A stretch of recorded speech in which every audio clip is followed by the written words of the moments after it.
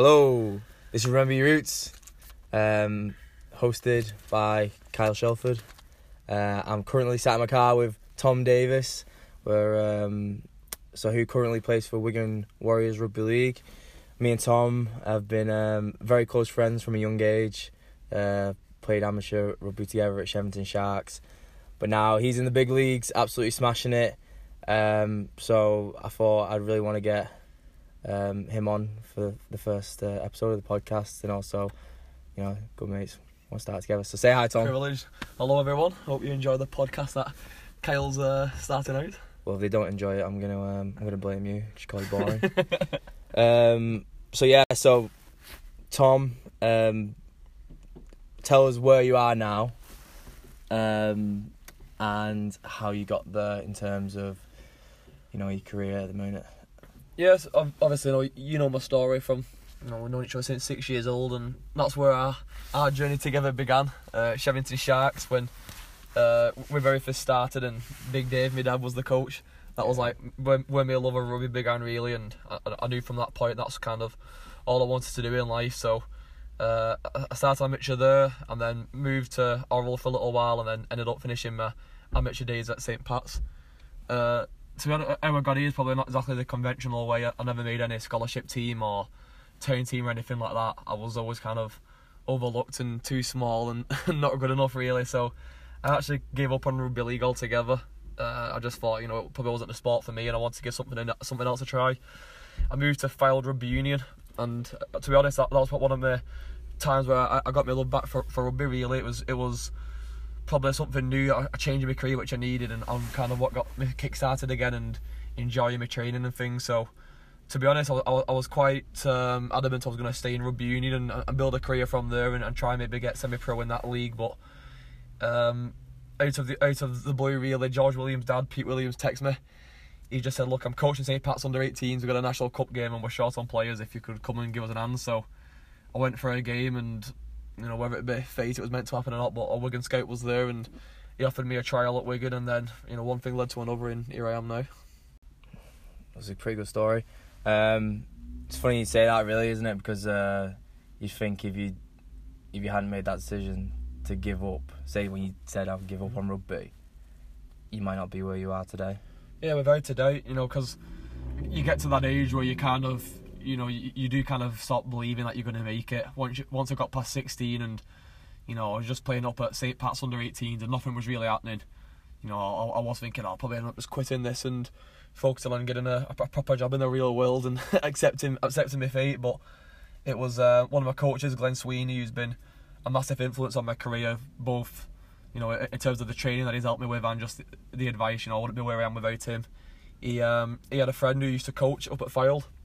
He just said, "Listen, don't give up on it. Let's have a go at Union then and try that." So I ended up, Brian Ashton, who was a former England coach of Rugby Union, he was the chairman at Fylde, that's who we knew. So we went up to Ease and had a cup of tea at his house, and I was looking at all these different t-shirts that he had, like, signed pictures with Johnny Wilkinson at the 2007 World Cup final, and I thought, flipping it, like, he's a big name in the sport and things, and he was kind of just asking me about what my aspirations was and what I wanted to do. So I went up to Fylde, and that really is kind of what kept me in the game, just trying something new in a different sport, and I got to know different lads, and I really enjoyed it. So I feel like that was kind of a turning point in my career, what kept me going. And then from there, obviously Peter Williams asking me back for that game, and without that I wouldn't have been spotted by a Wigan scout. So it's a bit of a weird turnaround of events, but I had to go to Union to make it in league, if that made sense. Yeah. I was gonna say, do you think like going to Union was actually the catalyst to sort of starting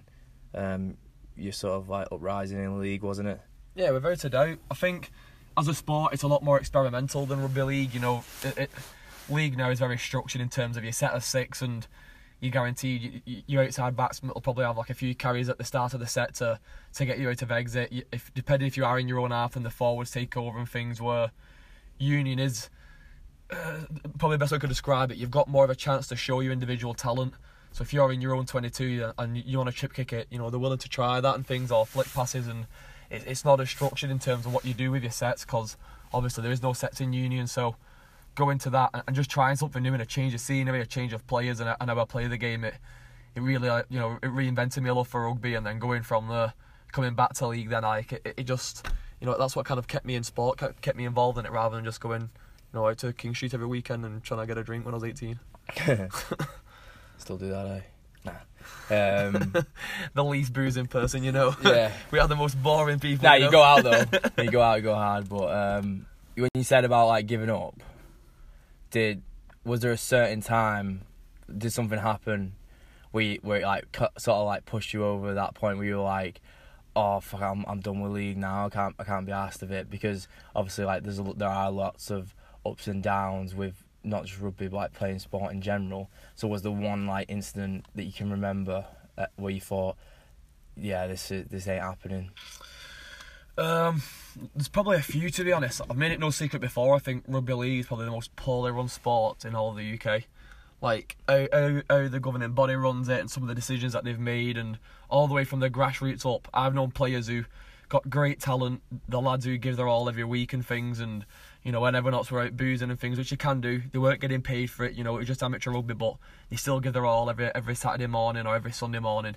But yeah, they went by the wayside because of scouts weren't there, or for one reason or another, you know. I think growing up, like I said before, I never made any scholarship team, any town team, and every time you don't make a squad like that, it's a little bit chipping away at you. You kind of start doubting yourself, thinking, am I good enough to make it?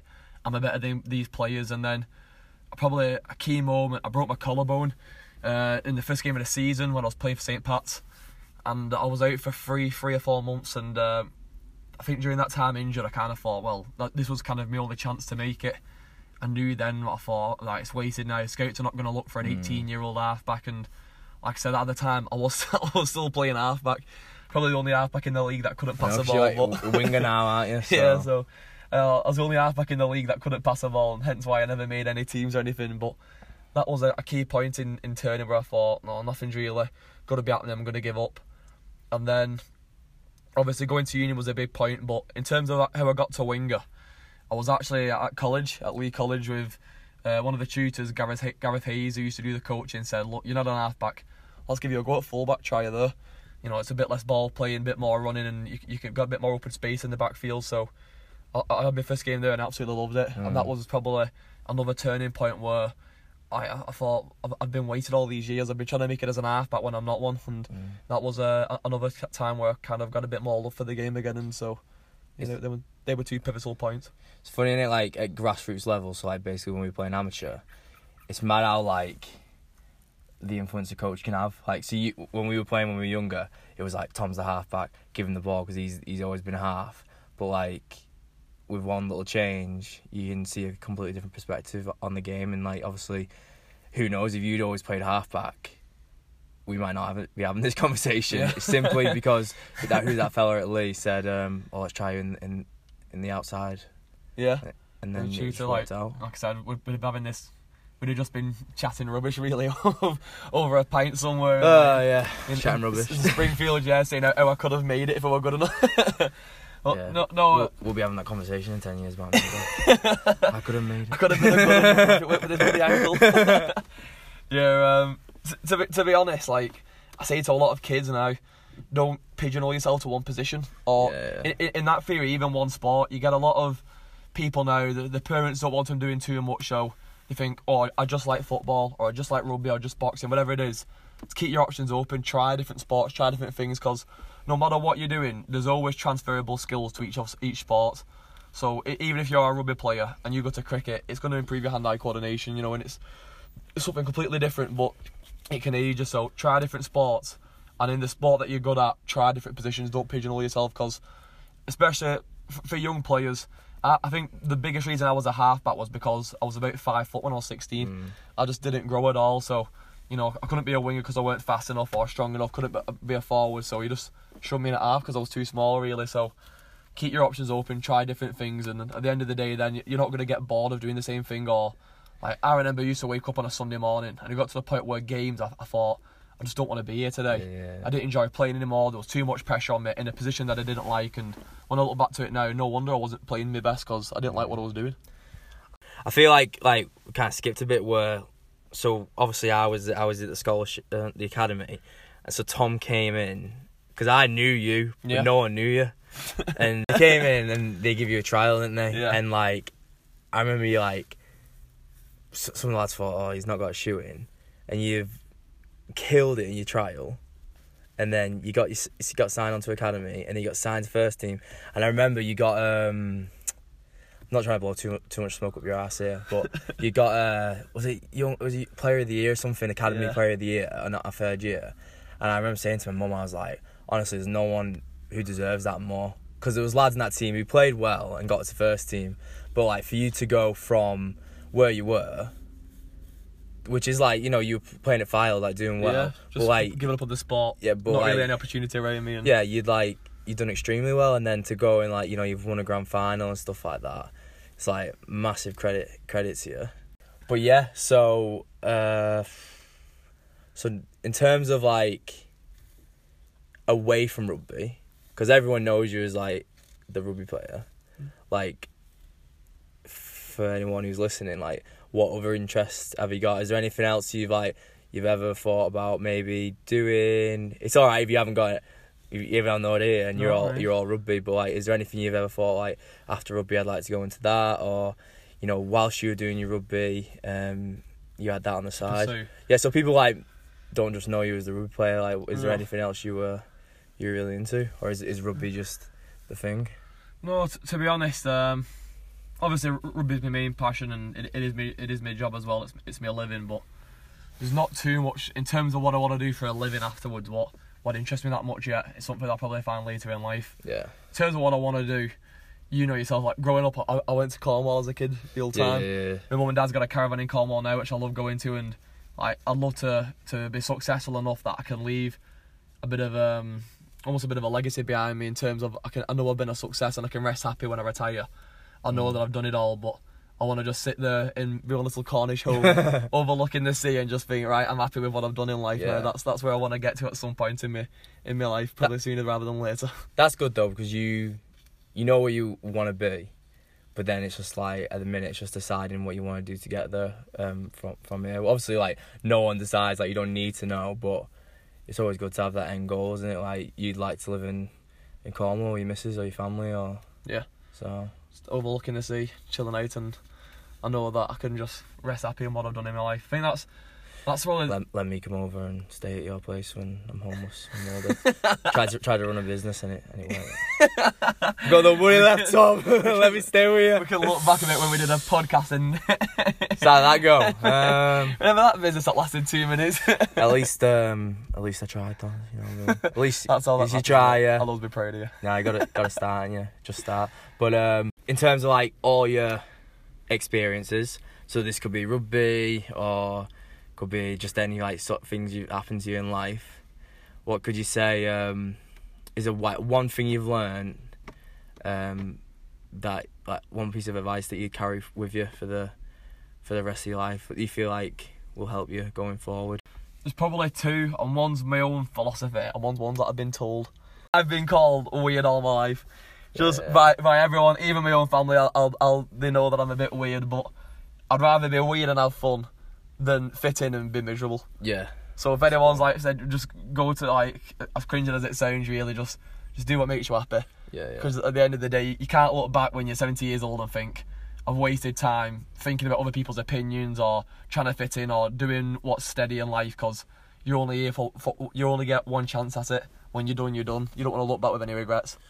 And kind of brings me to my next point. My dad's always said to me before every game, look, lad, give it your best and live every day as if it's your last, because you never know when it is going to be. And I thought it's a good point that every game that I go into, I play it like it's my last game. Even like I say, if it's just everyday life, I like to try and make the most out of every day. I smile as much as I can, because like people, you know, they have got worse problems. There's people with cancer out there. There's people who have lost their mums and dads. There's a lot of bad things in the world, and when you put these problems into relativity, yours aren't that bad, no matter what it is. 100%. You know, it really isn't that bad. And when you realise that every day, you know, people are dying, and you could go out tomorrow, as morbid as it sounds, but you could go out tomorrow and get hit by a bus. If ultimately, I don't want to look back and think I've wasted a day, because that's 24 whole hours where you've done nothing with it, when you could have been productive and done something, or just enjoying your time.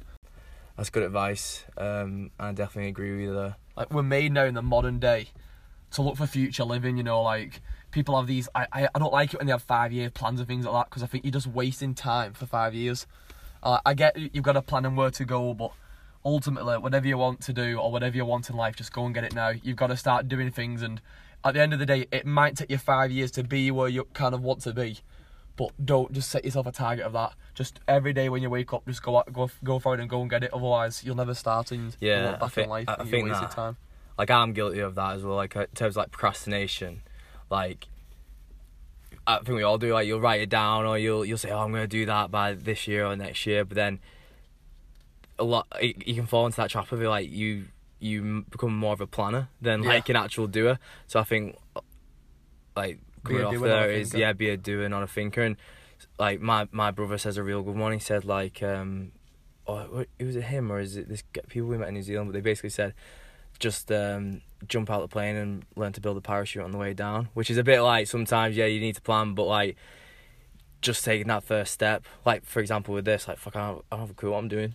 You know what I mean? But you got to try, and then you just learn on the way. And if you're no good at it, then like it doesn't really matter, because you at least had a crack at it.